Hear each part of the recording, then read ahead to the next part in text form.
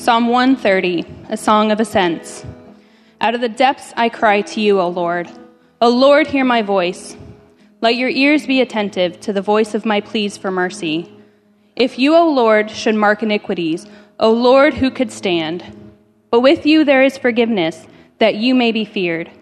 I wait for the Lord, my soul waits, and in his word I hope. My soul waits for the Lord, more than watchmen for the morning, more than watchmen for the morning. O Israel, hope in the Lord. For with the Lord there is steadfast love, and with him is plentiful redemption. And he will redeem Israel from all his iniquities. Good morning, Rio Vista. Good morning. How is everybody doing this morning? My name is Sam Kasten-Smith, and I am the headmaster at Bethany Christian School, and also the third string pastor here. Hopefully you'll... Anyway, never mind. But anyway, the last time I was up here, we talked about our campaign that we were doing for the school with Boosterthon, not just to support the efforts of the school, but to raise funds to pack more than 20,000 meals that we would send to our partners in Haiti, where we have an orphanage, and our pen pals, and Mission of Hope, and all these wonderful things. And our goal was $50,000, and I just want to thank you because we crushed that goal and came in close to $65,000. So thank you. And this morning we're going to talk about Psalm 130. This is known in the Latin, not to show off Latin because I don't know Latin, but it's called De Profundis, means out of the depths. It's the name of this psalm, partly because the opening words of this psalm are, out of the depths I cry. And it's a psalm of ascent, which means to go up.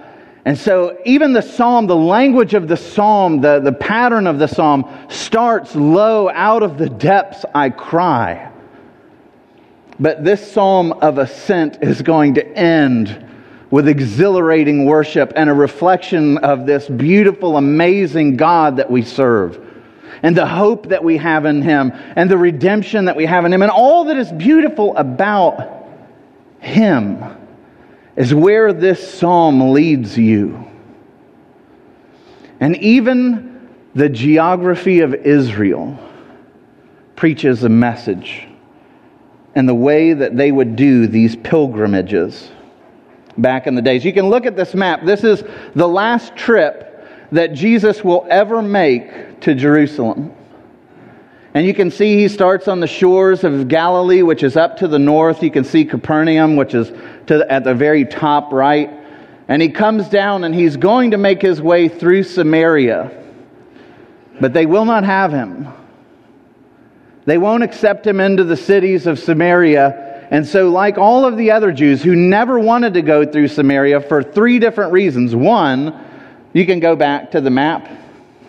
One, in Samaria, the Jews thought of the Samaritans as half-breeds. They were considered wicked. They were immoral.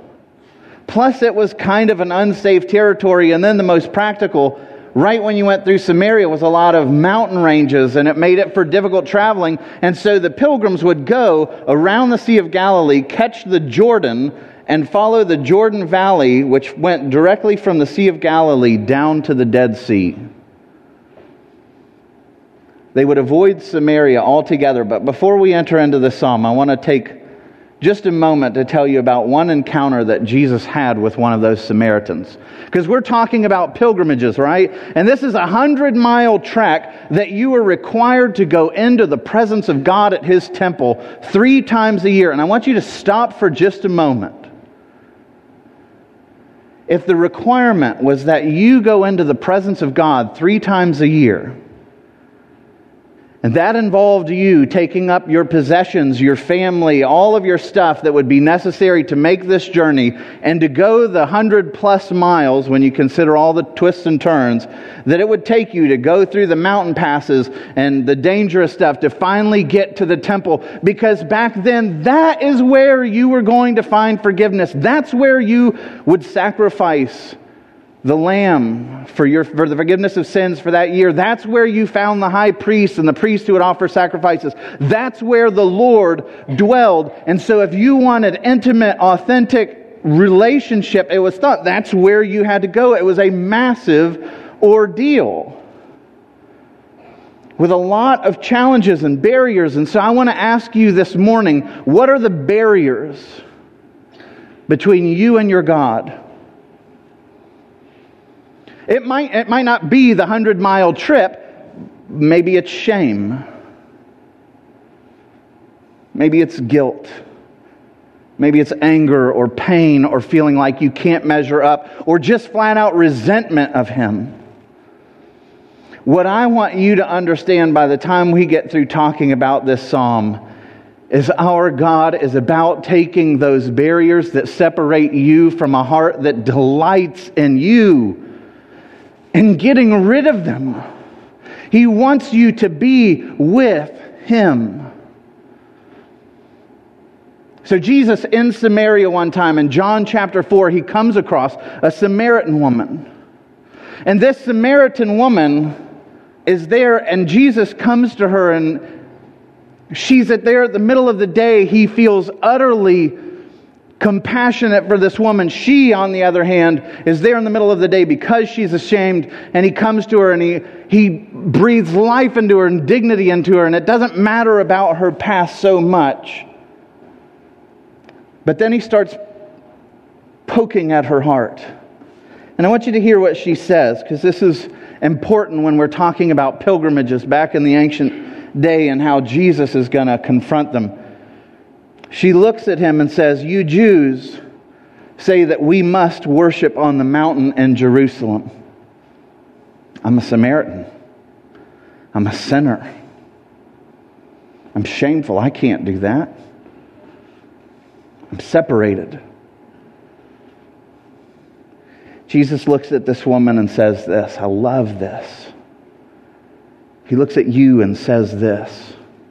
"Believe me, a time is coming when you, woman, and all of your shame and all of your separation and all the loneliness and your hurts, you will worship the Father neither on this mountain here or on the mountain in Jerusalem. A time is coming and has now come when true worshipers will worship the Father in spirit and in truth, for they're the kind of worshipers that the Father seeks." God is a spirit, and His worshipers must worship the Spirit and truth.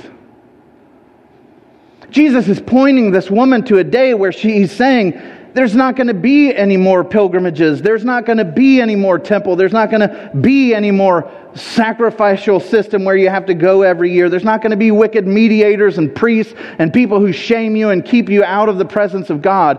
All that is coming to an end. And even on Jesus' last time, as He goes from Galilee and travels and turns, and He hits the Jordan and travels down the Jordan basin to Jericho, every step He takes is to transform that woman and to transform you and me on His last trip to Jerusalem, where He is going to be hung on a cross for us. God speaks to us not just through the words, but in the images, like even the motions that we make when it talks about having outstretched arms or our faces on the ground. God intends for us to see something in those. And even the geography of Israel is preaching a message. Here, the waters of the Jordan, and I want you to hang with me, they tell the story of redemption, almost. The waters of the Jordan start at Mount Hermon, outside of Israel, this mountain that's almost 2 miles high. When its ice caps melt, that water flows down into the Jordan, into Galilee, where Jesus loved, this beautiful, almost Edenic, garden-like place where everything is green and wonderful. It is great. Then it comes out of Galilee and it flows in the Jordan. The name Jordan literally means in Hebrew to go down. This water flows down from Galilee toward the Dead Sea, and eventually you see the Jordan. This would have been the kind of place The Jordan runs through Israel, and finally it flows into the Judean wilderness. And so as you're traveling south on this pilgrimage from Galilee, you go from this wonderful place where everything is lush and lots of life and growth, and finally you end up here in the Judean wilderness where there is no life. And this, by the way, is the area where the Jordan, this is where baptism is happening, where John is baptizing people. And so you see the waters flow from the holy mountain through the Edenic place where the gardens are in Galilee, and it comes down, down, down, down to the place where there's nothing and it's barren. And this is where baptism is happening. This is where life is supposedly, new life is emerging with baptism. And here's the deal. It's at this point, if you remember that original map, where they would turn toward Jerusalem, to the holy city, and all of those waters that go past this area, the waters of baptism that cleanse from sin, they continue to flow down, down, down. And they end up at the lowest place on the surface of the earth, the Dead Sea. The lowest place on the surface of the earth. And at this place, no life can be sustained. No life at all. In fact, the waters are so salt-filled that they're nearly 10 times the salinity of the ocean. If you've ever been to the Dead Sea, and as a lady, if you've just shaved your legs and you walk into the Dead Sea, you're going to let someone know about it. Woo! If you have open cuts, you're going to know about it. They have a timer on the beach that's for 15 minutes because you cannot stay in that water for more than 15 minutes without it hurting you. It's so salt-filled that you can see that picture of me floating in about 4 feet of water. Sorry, I wished I could have found someone better to do that photo shoot, but it's so salty that you actually float above the water. So think about that. Everything in that story of going from the holy mountain, that's our beginnings that flow through this Edenic garden-like paradise, is coming down, down, down into this place where no life is. That's where baptism happens. What is baptism? We just saw it. You know what the Scripture says about baptism in Romans 6? It says that it is a picture of resurrection, that under the waters you die, and coming out of the waters, it's a resurrection. It's a picture of new life. And so these pilgrims, on their way into the depths of death, at the place where the ministry of baptism is happening, they turn. If they don't turn, they go right into death. And when they turn at the Dead Sea Basin, they're at the lowest point on the surface of the earth, and they have to go up to the mountain of Jerusalem. That's why this psalm is called a psalm of ascent. There are 15 psalms from Psalm 120 to Psalm 134, where when they made that turn and they're on that 18-mile trek up to Jerusalem, they're singing these psalms.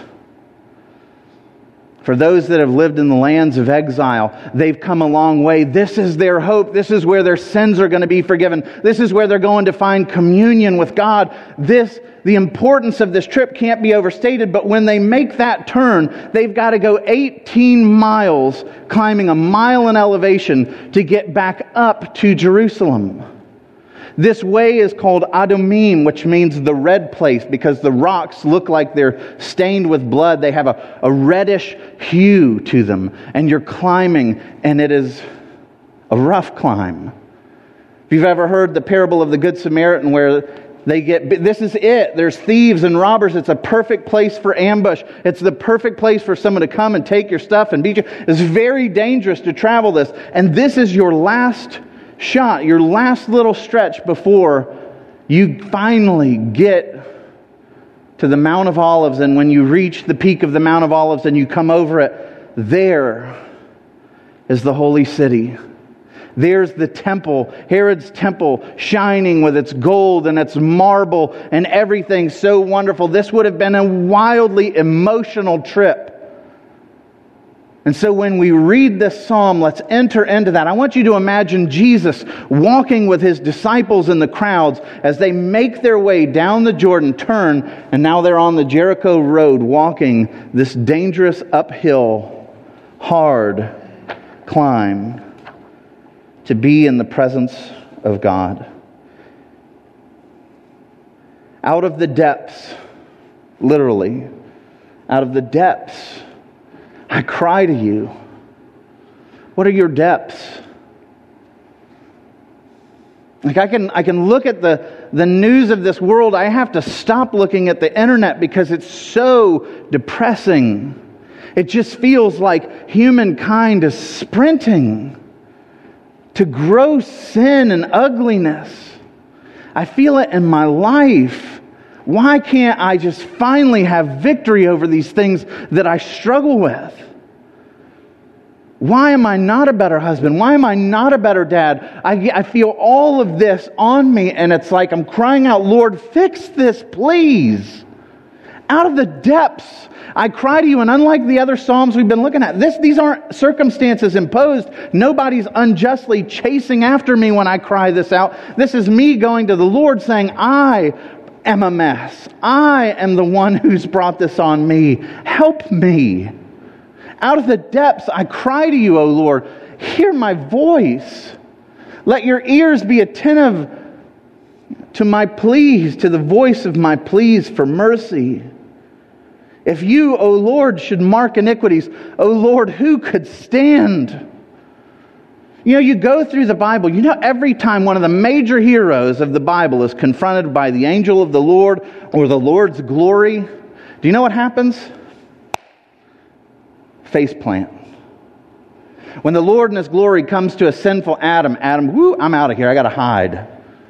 When He appears at Sinai, what does Moses say? What do the people say? Let us not see Him, for we shall die. Ezekiel, Daniel, John, Peter, all these biblical heroes, when they're confronted with the glory of God, say, get away. Go away. I can't. I'm not worthy to stand in your presence. Like, we don't get the holiness of God and how ferociously good He is. And if we're honest with ourselves, we are perpetually self-absorbed. I will say I am perpetually self-absorbed, just to not offend anybody, but let's just face it. We are all perpetually self-absorbed. When I get up and I pray, you want to know what's wandering through my head as a pastor up here? I wonder what they're thinking of me. Don't say anything dumb, Sam. Don't say anything dumb. How are they liking this sermon? When I apologize to my wife, you want to know what I'm thinking? Right on. She didn't apologize first. Which, by the way, never happens. Just throwing that out there to prevent a post-church squabble. But we're like, it's about us. We can't help it. Right?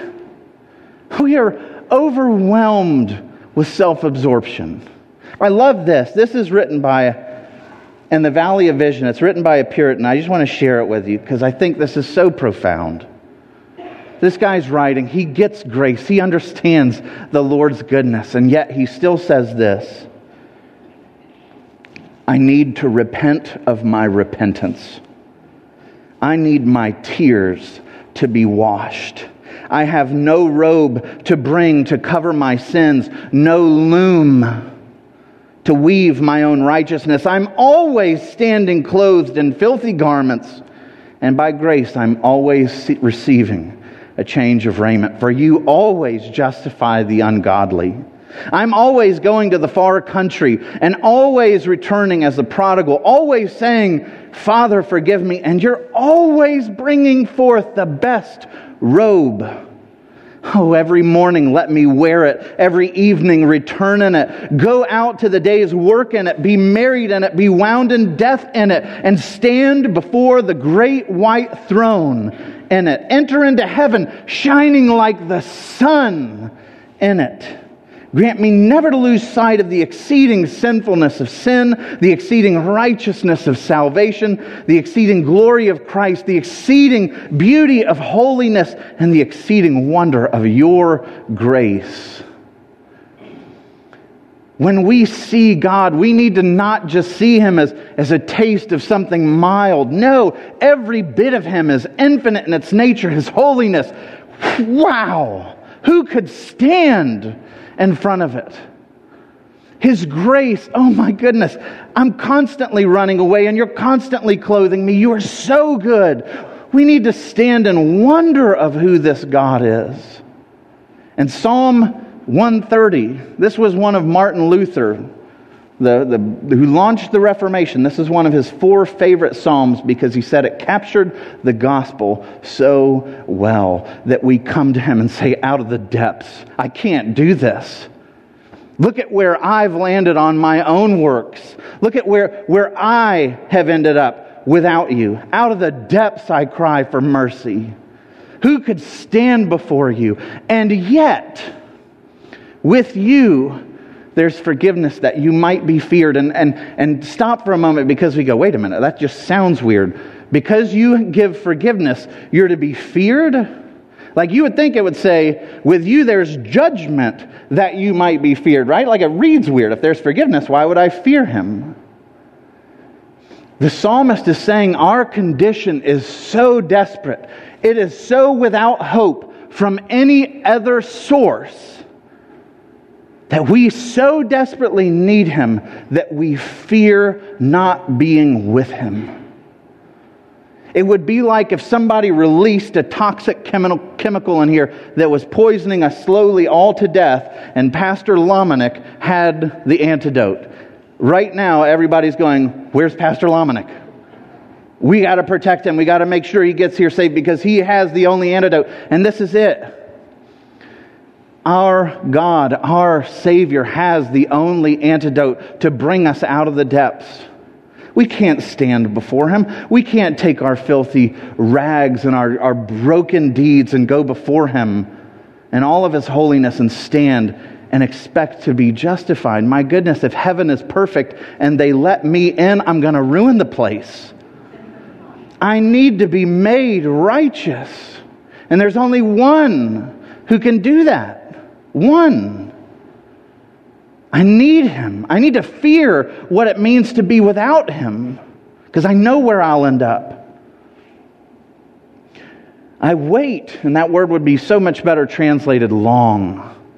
I long for the Lord. So imagine Jesus with these crowds coming up the hill looking to get to the temple, the presence of God, right? I long for the Lord. My soul longs. And in his word, I hope my soul longs for the Lord more than a watchman for the morning. More than a watchman for the morning. What is he saying here? Like eventually, I'm looking, I'm in the depths, I'm miserable, but I know at some point the sun is going to come up, and that sun, when it rises, is going to drive away all of the darkness. So like a watchman waiting for the morning, I might be in the darkness right now, but man, I am constantly longing. I am constantly on the lookout for when God's mercy and grace is going to break through and bring a change to me, pull me out of the depths. Man, I long, I wait. I can't wait for him to deliver me from me and my anxieties and fears and hurts and alienation and loneliness and all the ways where I put up barriers between me and my God. I want to be with him. I want him to be with me. Oh, how I long for that. And finally, in the last verse, O Israel, hope in the Lord. For with the Lord there is steadfast love. The word there is chesed. It means covenant, unbreakable, one-way love. Nothing's going to take it away from you. He is steadfast in your favor no matter how far you run, no matter what your deeds look like. He is never going to let go of his covenantal love for you. It's unbreakable, unyielding, unrelenting. It is coming for you kind of love. And with him, I love this, there is plentiful redemption. Just throw in that adjective, plentiful. He doesn't come to redeem part of it. He's not coming to redeem part of your wound or part of this or part of... No, He's going to not only redeem everything that you're begging for, but it's going to be plentiful redemption. What He's going to do with you and through you is going to overflow and become so beautiful that you will marvel at who He is. And He will redeem Israel from all his iniquities. And a lot of us want to read that and we go, well, Israel, that's not me. No, you are Israel. In the New Testament, we're told this again and again, that by faith in Christ, you are a son of Abraham. You are grafted in. You are now Israel, God's chosen people. And in Him, He will redeem Israel from their iniquities. You from your iniquities. And so I like to imagine Jesus walking up the hill, the 18 miles, this difficult terrain. And I want you to imagine Him hearing those around Him that are weeping in their hurts, that are coming with all their burdens, that have been storing up all these things that they want to lay down to the Lord at His temple. And He's hearing them crying out of the depths, I cry to you. What would it have been like for Jesus to hear that? If you counted our iniquities, O Lord, who could stand? Oh, we wait, we long to be with the Lord. We long to be with the Lord like a watchman waiting for morning, like a watchman waiting for morning. And Jesus hears this and redeeming, that He'll redeem them from their iniquities, that their hope is in Him. And I'll tell you, I imagine Jesus smiling through that whole song, thinking, I'm it. By me, I'm going to make every lyric of this song come true. This is going to be your hope. This is your redemption. I'm going to welcome you in. I'm going to pull you up out of the depths. I just imagine Jesus beaming with delight as He thinks about accomplishing our redemption, because this is our song. It's His steadfast love for us. It's our redemption that we're singing about here. But there's one question in this psalm that's key. It's verse 3. O Lord, if you were to mark all of our iniquities, who could stand? And where everybody else on that road to Jerusalem who's looking to offer up their sacrifices, to receive forgiveness, to be with the priest, while everybody else is going, this is a hopeless question, we can't. Jesus steps into that question. If you were to count up all of our iniquities, who could stand? And Jesus says, I can. I will. And as He walks up the road of blood, He's anticipating another mountain that He's going to have to climb. Another mountain of blood. Where He will not only stand, but He will stand in our place. He's going to go to the depths so that we can rise to the heavens. He's going to embrace the shame so that we can be exalted in the eyes of the Father. He is going to die so that we can have new life. He's going to suffer so that we can have glory. He is going to be the one who walks up that difficult road to stand in our place, to transform everything. And by His accomplishment in heaven, He has this conversation with that Samaritan woman that says, do you remember what I said? No more temple. No more priests. No more annual sacrifices. I told you that God the Father wanted worshipers like you, that you would become a worshiper right where you are in spirit and truth. And here's the amazing thing. Those pilgrims traveled hundreds of miles to get to the temple. Do you realize that by what Christ has done for us, that temple is now here? The presence of God is in you. There's no pilgrimage. He dwells in you. He loves you intensely. He became the great high priest, your only mediator that you need. He became the sacrifice, the Lamb of God, put on a cross once and for all time. There's no more substitutionary atonement. There's no more need for a temple, because we don't need something that separates us from His holy, because in Christ on the cross, you have been clothed in His righteousness. And so let's go back to that question. If, O Lord, you were to count up all of our iniquities, who could stand? And the answer that we give is, in Christ I can. He has made me beautiful and radiant and righteous, not by anything that I've done, but all by His goodness, to accomplish my redemption, to give me hope. And oh man, I know that someday all my sin is going to be wiped away, and I'm going to be glorified in His presence, and I'm going to see His smile, and to know His laughter and how wild His affection is, to be able to see that on His face. Someday that's going to happen. And man, I long for that day, like a watchman waiting for the Son of Glory to come up and drive all the darkness away, to shower us in His radiant righteousness, to call us home to Him, to be done with the depths. We serve an amazing God. He is so good. Let's pray. Father, Lord, I thank You for Your goodness, for Your kindness, for Your love, for Your covenant love, for the fact that You sing over us. Lord, I pray that it wouldn't be lost on us, this incredible privilege that we are now the temples of God. What weight, what gravity You have given to us.